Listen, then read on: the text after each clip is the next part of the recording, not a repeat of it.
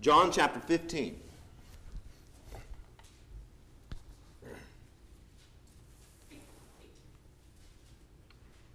The Bible says, Jesus speaking, this is really just a short time before he's going to be betrayed and crucified. I am the true vine, and my Father is the vine dresser.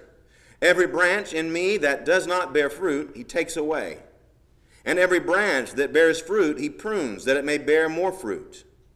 You are already clean because of the word which I have spoken to you. Abide in me, and I in you. As the branch cannot bear fruit of itself unless it abides in the vine, neither can you unless you abide in me. I am the vine, you are the branches. He who abides in me, and I in him, bears much fruit. For without me you can do nothing. If anyone does not abide in me, he is cast out as a branch and is withered. And they gather them and throw them into the fire, and they are burned. If you abide in me, and my words abide in you, you will ask what you desire, and it shall be done for you. By this my Father is glorified, that you bear much fruit. So you will be my disciples. As the Father loved me, I also have loved you. Abide in my love.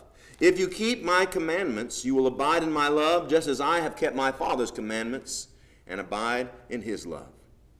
These things I have spoken to you, that my joy may remain in you, and that your joy may be full. I love that last verse. It tells us something, doesn't it? We probably could figure this out, but God wants for you and God wants for me to have the best possible life, even here on earth. We think about heaven, we look forward to heaven, and we should. But are we enjoying the best possible life that we can enjoy for our little sojourn down here? Well, we have some of the keys that Jesus has brought and left for us, and we're going to explore what it means to abide in the vine and the branches. As we pray, I thank you so much for praying for Jill Burns. She's doing better, and she's got a long ways yet to go. But also, if you would remember another boy, he's 10 years old. His name is Gideon Patton. He has a very rare disease, and he's had this for some time. It's gotten increasingly worse. This week, he had two 40-minute seizures within a short period of time. Prayers have been answered, though. He has been blinded for a couple of weeks and almost sleeping incessantly, and he woke up today, I believe it was, or yesterday, and was conscious, and apparently his vision had returned, but when he tried to walk, he wasn't able to do that. They have a long way to go.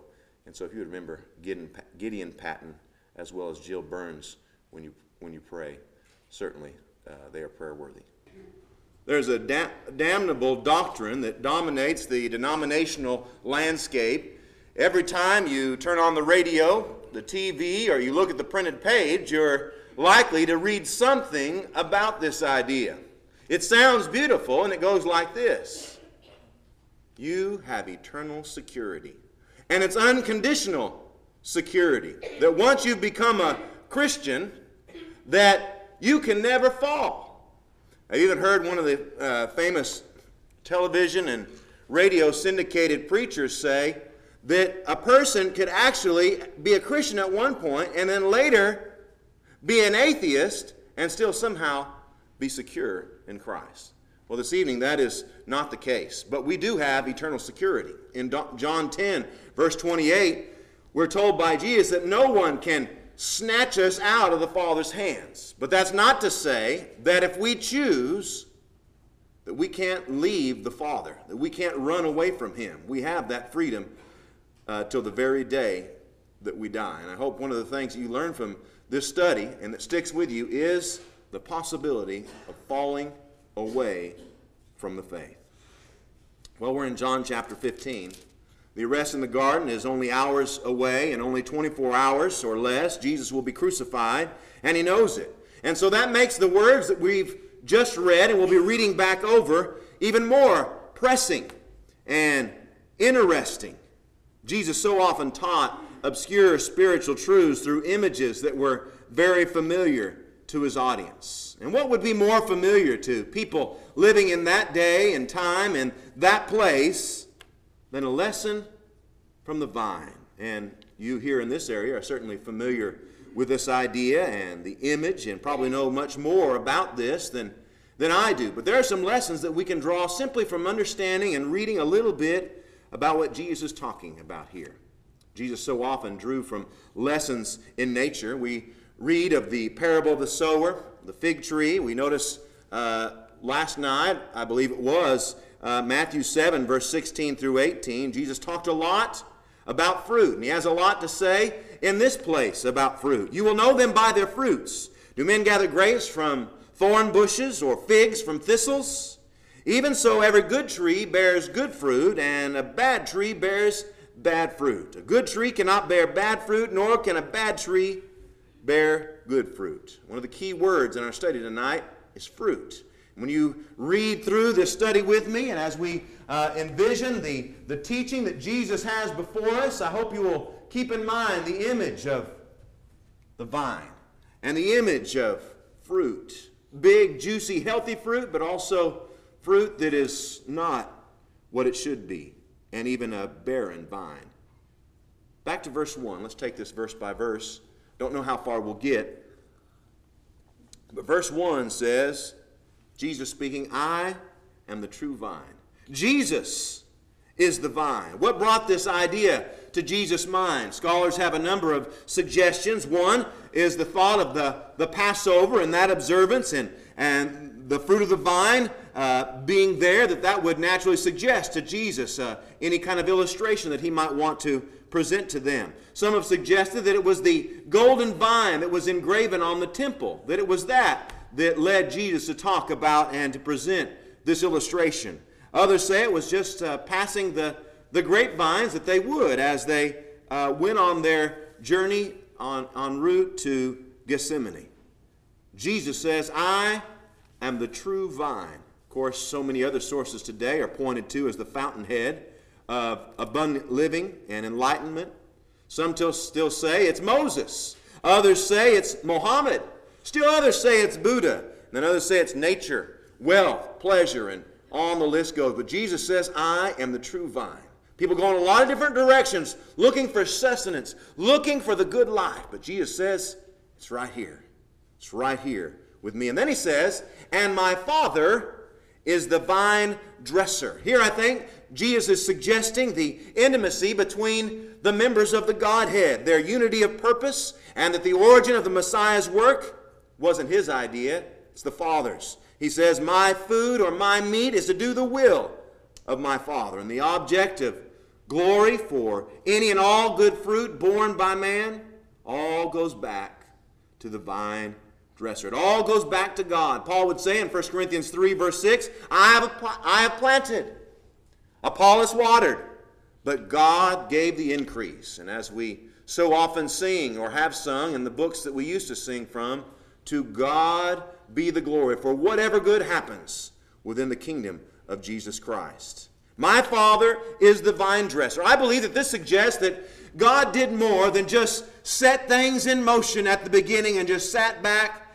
and watched them happen. No, I believe he invests himself in the lives of godly men and women. He's concerned about our progress, and all of our productivity is rooted in him. And I think this also suggests that there is power in prayer.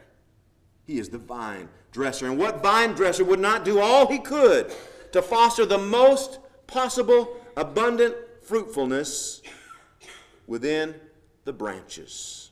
Philippians 2 verse 13 says, it is God who works in you both to will and to do for his own good pleasure. I don't know how to explain all of this, but I know that the good that we accomplish, it takes place because of God working in us and through us. To me, that verse sounds so much like the husbandman, the vine, and the branches. Ponder it again in another light. Ephesians 3:20. He, speaking of God, is able to do exceedingly abundantly above all that we ask or think. The vine dresser in us, if we'll but let him work in us and through us. Verse 2 reads this way. Every branch, he's not talking here about denominations. No. Every branch, he's talking about individual disciples. Every branch in me. Every branch in the vine. This is another phrase we're going to see repeatedly in this passage. I think in the first 7 or 8 verses you find 7 or 8 times this phrase, in me. In Christ is the idea. Why would he be talking about that? This is a theme that permeates the New Testament. I think specifically about Ephesians chapter 1. There we find in Ephesians 1 verse 3 that all spiritual blessings are found in Christ Jesus. Now, there are many material blessings that can be found outside of Jesus Christ. In Matthew chapter 5, verse 44 through 46, we find that the rain falls on the just as well as the unjust. And that's why people living wicked, sinful lives out in the world, sometimes things seem to be going pretty good for them.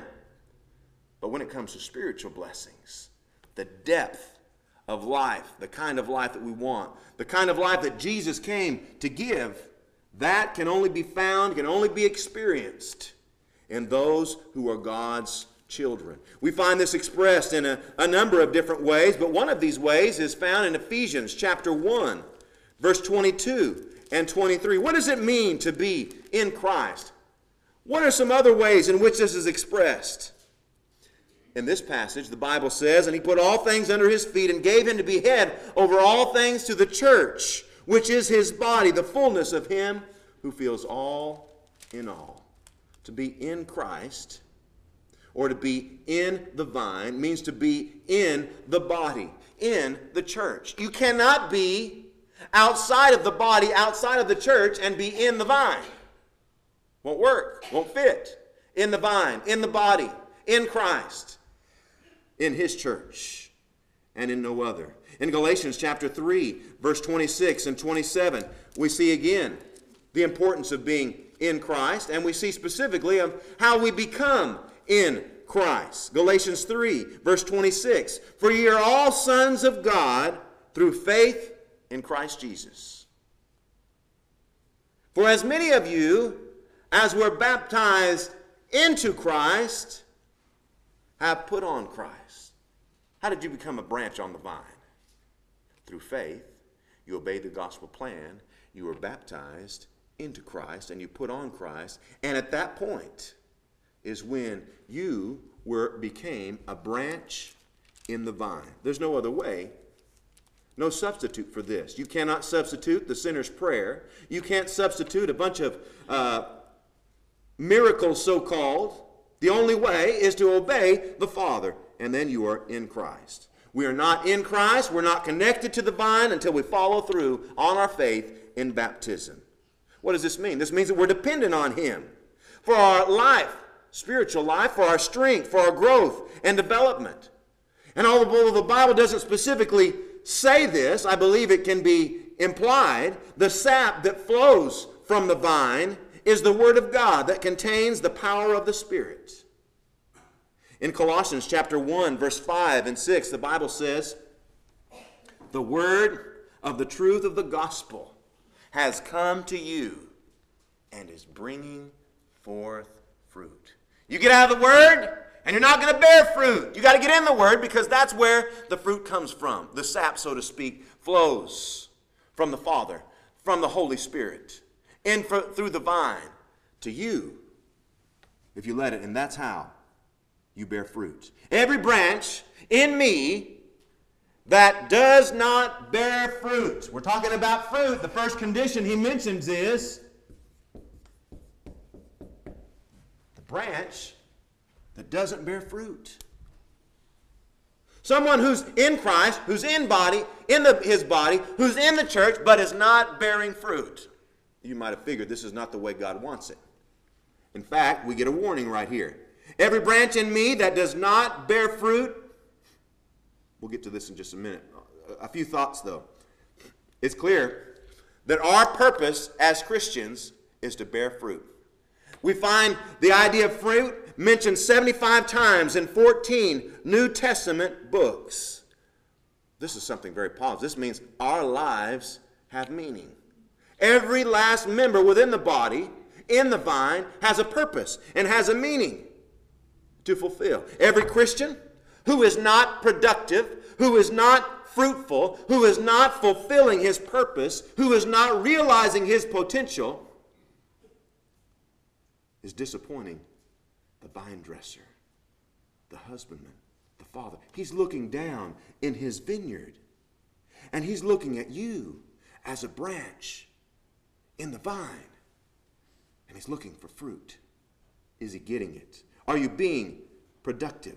Listen, it's not natural for a vine branch not to bear fruit, and it's not natural for a Christian not to show evidence of his conversion or her conversion, his spiritual growth or maturity. But you know why sometimes we as branches are not productive? Why we're not growing? It's because growth demands something else that's uncomfortable.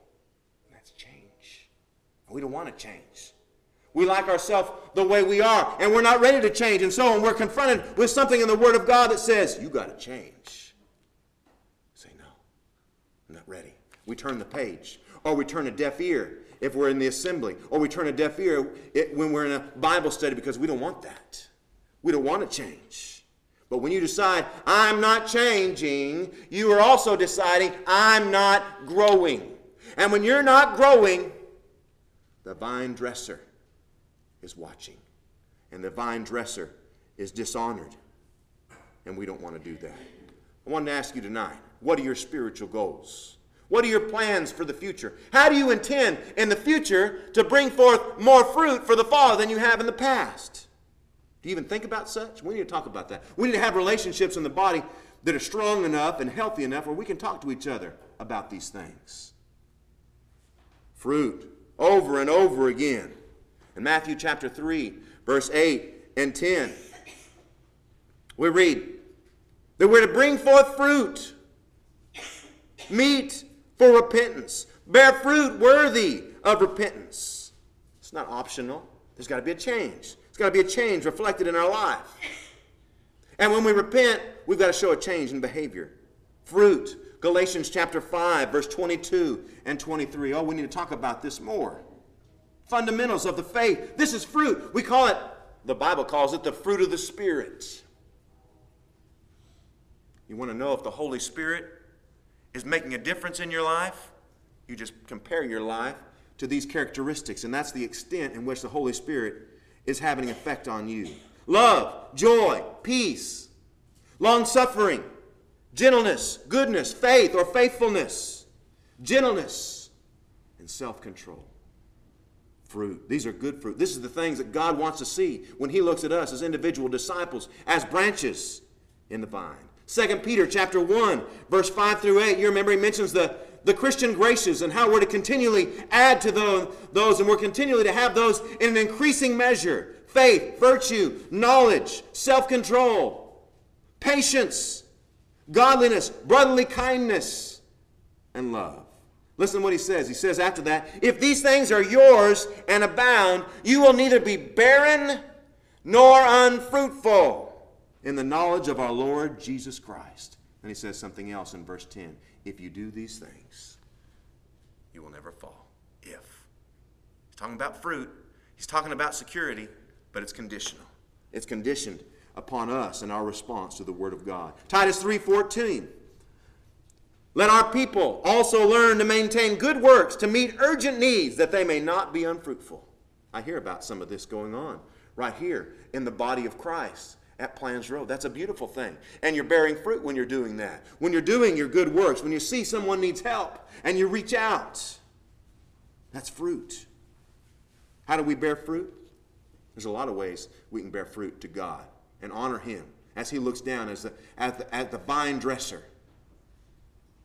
Every time you reject a temptation, every time you pick up the phone and call a brother or sister that you know is lonely, that's hurting, that needs an ear to hear. Every kind word you offer, every good work done with a smile for the sick and for the downtrodden. Listen, brother, sister, you're bearing fruit when you do that. God is glorified when you do that. He's honored. Every time you broach the subject of Jesus Christ to a lost soul. Every time you persevere through a trial with a heart to praise and worship God. you bear fruit. I like guarantees. And 2 Peter 1, verse 10 is a guarantee from God. You will not fall. Let's go back to our passage, verse 2. Every branch in me that does not bear fruit, what's going to happen if you do not bear fruit? There are consequences, as we'll talk later on in the meeting, to not bearing fruit. But specifically, he says here, he, the vine dresser, takes away. What's he talking about? Well, there's several passages that help us understand exactly what he's talking about. Parallel passages, at least to some extent. We've already looked at Matthew 3, verse 10. He says, the axe is laid to the root of the trees. Therefore, every tree which does not bear good fruit is cut down and thrown into the fire. Matthew 7:19. Every tree that does not bear good fruit is cut down and thrown into the fire. That could be you. That could be me. We see this in Ananias and Sapphira in Acts chapter 5, only they were taken away immediately, weren't they? In Luke chapter 13, verse 6 through 9. And whether you've farmed or not, whether you've had a garden or not, I think everybody can relate to the feeling or the frustration that God has when something that's supposed to be producing fruit is not producing fruit. Luke 13, 6 through 9, read about a certain man had a fig tree planted in his vineyard and came seeking fruit on it and found none. Then he said to the keeper of his vine, look, for 3 years I've come seeking fruit on this fig tree and find none. Cut it down. Why does it use up the ground? But he answered, sir, let it alone this year also, until I dig around it and fertilize it. And if it bears fruit, well. But if not, after that, you can cut it down. I wonder how many times this very conversation could be had about us who are in Christ. There's so much confusion out in the world, but I have found the Lord, and we're in Christ, we're in the vine, but we're not bearing fruit. Parable of the sower. Mark chapter 4, verse 3 through 8.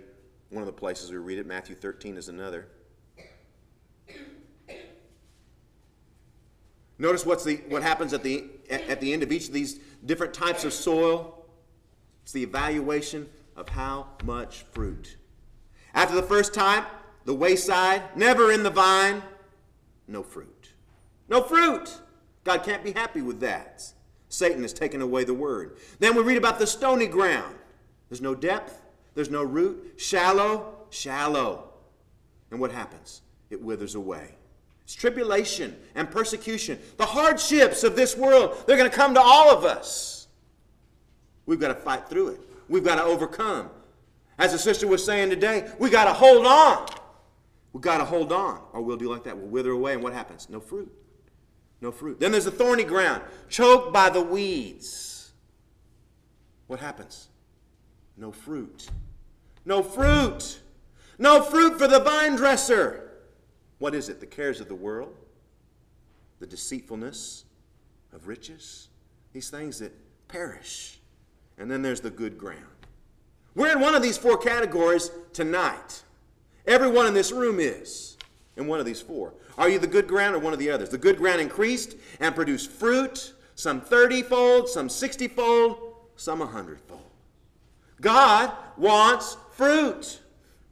John 15:5. He who abides in me and I in him bears much fruit. Aha. Here's a key. Here's a law. Here's another guarantee. If we abide in him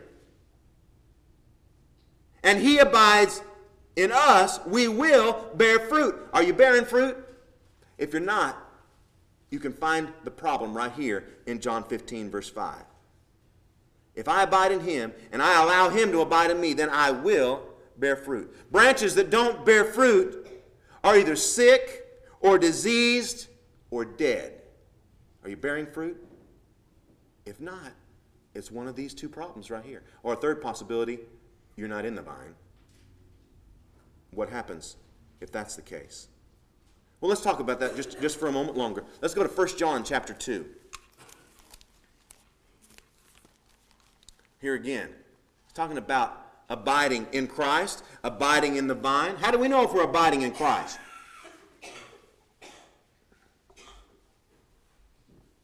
Oh, this is so straightforward and so clear. You can't miss it. 1 John 2. Now by this we know that we know him, if we keep his commandments. Now the world wants to talk about this relationship stuff. And I do believe we have a relationship with God. And he's talking about a relationship right here. But this other kind of stuff that's kind of nebulous, kind of hard to sink your teeth in, that the world is talking about, that you don't have to obey the commandments of God, and somehow you have this relationship with God, that's not the Bible way. Here's the Bible way to have a relationship with God.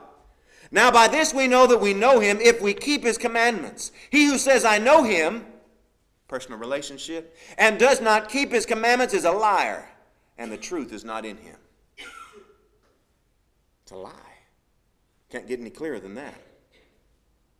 We can lie too, though.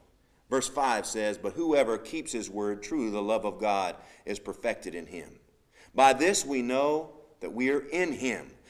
He who says he abides in him, that word abide simply means remains in him, ought himself also to walk just as he walked. Listen, there's 1,050 commandments. Somebody's counted them up in the New Testament. There's quite a few in there. And if we're not diligently seeking to learn what those are and abide by those, you can talk personal relationship all day long, but you don't know him.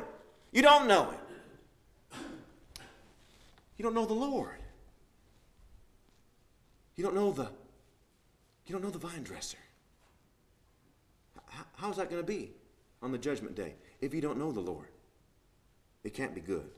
It can't be good. Read the rest of 1 John. There's so much in it about that relationship, being in Christ. But let's go back to our text in John 15 and pick up where we left off.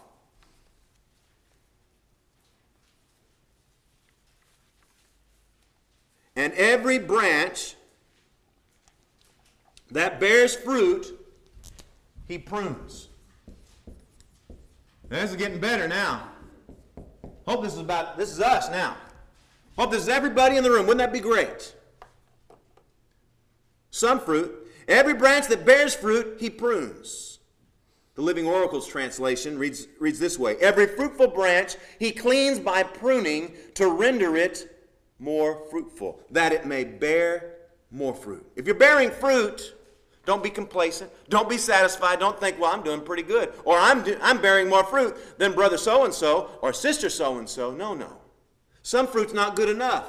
And God sometimes will present situations and circumstances that may not be very pleasant, but what's the result? The end result is to be more fruit. God wants more fruit from me, and he wants more fruit from you.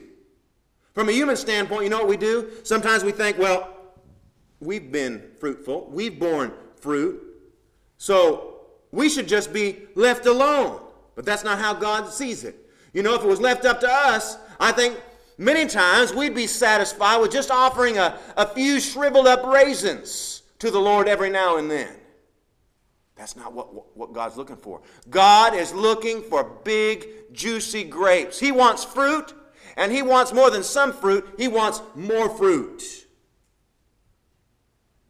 One commentator said, the vine branches need pruning, lest all the sap should run to the leaves only. It can get to where we're going through the motions, and it looks real good. Lots of leaves all over the place. Oh, doesn't that vine look pretty? Listen, but if it's not pruned, if it's not cut back, the amount of fruit will be reduced. So what does God do? He cuts that vine way back. Way back. You know, sometimes in the Christian life, less is more. And sometimes that's hard for us to accept and hard for us to get used to. And sometimes we rebel against that. But sometimes pruning is God's answer to our prayer to be more fruitful. Look at Hebrews chapter 12, verse 4 through 11.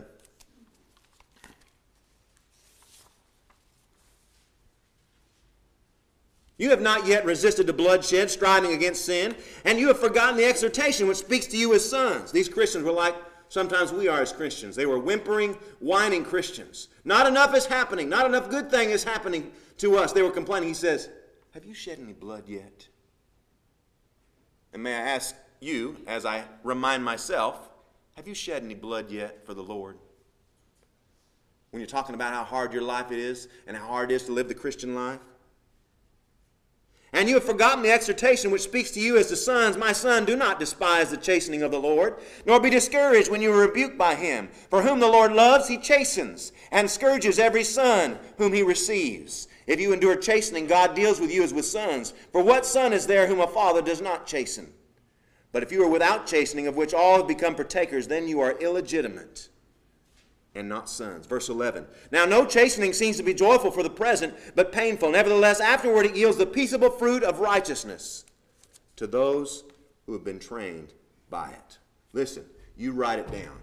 The love of God, as we experience it in our daily walk as Christians, will not always feel good. There's going to be some times when you're out of line, and a brother or a sister is going to talk to you about some changes that need to be made in your life. And you know what? That may not feel too good. But you listen to what they're saying, and if what they're saying fits with what the Bible says, you know that that chastening is for your good. And it's time to do some pruning. And every branch that bears fruit, he prunes, that it may bear more fruit. He wants us to bear more fruit. I love how the Apostle Paul builds up to this truth in 1 Corinthians 15. He's talking about the resurrection and our glorious bodies that we're going to someday have, not like these. And then he caps it off after expressing to them all the blessings, the greatest of blessings that they have to look forward to. And then he says in verse 58, therefore, my brethren, my beloved brethren, be steadfast. Does that describe you? Steadfast. Steadfast, immovable. Well, what's he talking about? Immovable. He's talking about abiding, remaining in the vine, not wandering out in the world yonder far away from the vine. Immovable, always, always abounding in the work of the Lord. That word abounding means ever increasing. Knowing that your labor is not in vain in the Lord. Abiding and abounding. They go together. If we're abiding in the Lord, we will be abounding. You all, verse 3, are already clean because of the word which I have spoken to you. Interesting, we don't have time to look into this, but in John 13, he says you are not all clean. You know why? It's because Judas was there. You're already clean because of the word. That's what cleanses. It's the word that cleanses. Verse 4. Here's a command. He's saying what he's already expressed. Abide in me, and I in you. Jesus will abide in you and in your life as a branch in the vine unless you crowd him out of your life. And you can do that. It's possible to do that. To crowd Jesus. Why would we do that? Doesn't make any sense what we do sometimes. We feel so many things in our life that we don't have time for him. James 4 verse 8 says, draw near to God, and he will draw near to you. People have all kinds of ideas of what you have to do to draw near to God. You have to speak in tongues, as they call it. You have to perform some kind of miracle. Some of them think you have to handle snakes, and on the list goes of things. You got to do some big things to draw near to God. No, you don't. They're simple, basic, fundamental things about Christianity. Meditating on his word, as we've talked about, reading his word, spending time with him in prayer, coveting the association of your brothers, and so on and so on. Read on. As the branch cannot bear fruit of itself unless it abides in the vine, neither can you unless you abide in me. It doesn't matter how educated you are. It doesn't matter how well-bred you are, how talented you are worthless apart from Jesus Christ. Don't let anybody kid you. Out in the world, there are people that will tell you of how special and how wonderful you are. They don't know what they're talking about. Apart from Jesus Christ. You don't need the church. You don't need the Word of God. You don't need any of that. You're wonderful without it. You're worthless. Separate and apart from Jesus Christ. Some believers think that they can grow, meet their potential, detached from the church or barely hanging on. Can you truly abide in the vine without being attached, connected to the other branches? No. Others pretend that they can thrive without growing in the Lord through personal Bible reading and study, as we talked about earlier this week. Spiritual reflection, ongoing meditation. Without that, no, you're not abiding in the vine unless you abide in his word. Verse 5, I am the vine, you are the branches. He who abides in me and I in him bears much fruit. This is what we want. This is where we want to be. If we do abide in him and he abides in us, we let him, we'll bear much fruit. Keep that image in your mind when you read this passage. Big, juicy grapes. The vine dresser. When he sees that in our lives, he's honored. Don't shortchange him. Don't sell yourself short. Don't cheat yourself, and don't cheat God. If you're not bearing fruit, one of two things is true. You may have been in Christ, but not really abiding or remaining in Christ. You may have obeyed the gospel, had your sins washed away, but you're not remaining in Christ.